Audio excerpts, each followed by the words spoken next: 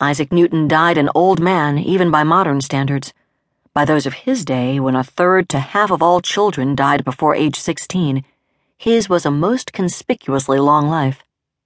Born auspiciously on Christmas Day 1642, he survived the ordinary dangers of childhood disease and accident and safely waited out the plague of 1665 to 66, which killed some 100,000 people in London alone, in Woolsthorpe, his rural childhood home in the country of Lincolnshire, some 100 miles north of London.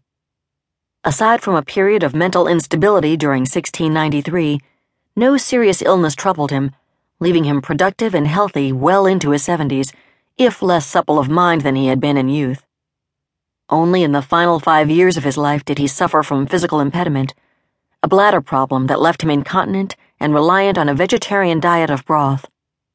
When he felt the end was near, Newton began to prepare. From his ample estate, he made specific gifts to his many relatives, including his godson, his second cousin, and the grandson of his uncle. He also burned a number of papers, the mention of which, made by a surviving heir, is casual, as if nothing significant had been destroyed. Given the survival of much rough material, it is hard to imagine what he saw fit to burn that day. In any case, that fact is lost to history, for their contents are unknown. The last surviving letter that Newton wrote, just over a month before his death, was to the rector of his childhood village, reporting the disappointing news that an assay carried out on a bit of rock from Woolsthorpe was negative for metal. There were no more hidden riches in that village, which had remained close to Newton's heart throughout his life. Newton had one other, more urgent piece of writing to attend to.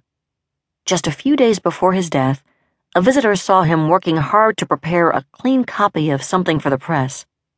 Rather than a mathematical treatise Newton wished to preserve for posterity, the piece in question was a highly detailed chronology of ancient history. It represented the culmination of a life devoted to study. He worked without glasses in the darkest part of his study.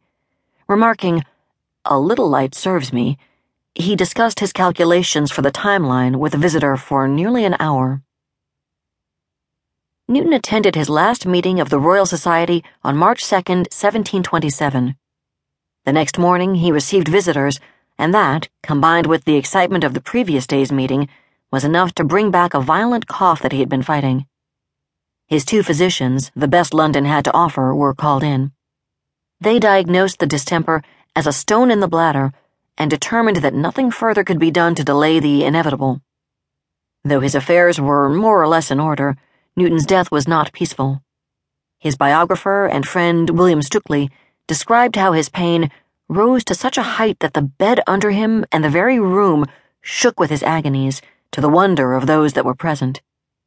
In between these terrible spasms, however, Newton exhibited remarkable poise, smiling and talking to those around him with his usual gaiety. He remained wholly alert until the evening just prior to his death, as if the faculties of his soul were subject to a total extinction and could not feel a decay. One of the final uses to which he put his senses was to refuse the last sacrament, the Eucharist given to a dying person. His whole life was a preparation for another state, he told those at his bedside, in explanation for his extraordinary demurral, and he needed no other provision for a journey to another world. One of his physicians, Dr. Mead, later reported, to none other than Voltaire, that Newton also confessed on his deathbed that he was a virgin.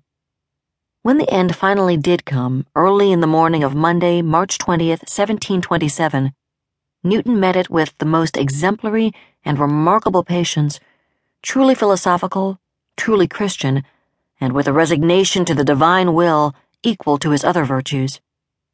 Stukeley waxed elegiac that with his death Newton's spirit had taken flight, through the well-known starry orbs, but that his name would live on Earth until the sun finally absorbed the planets in the last conflagration, as Newton himself had predicted.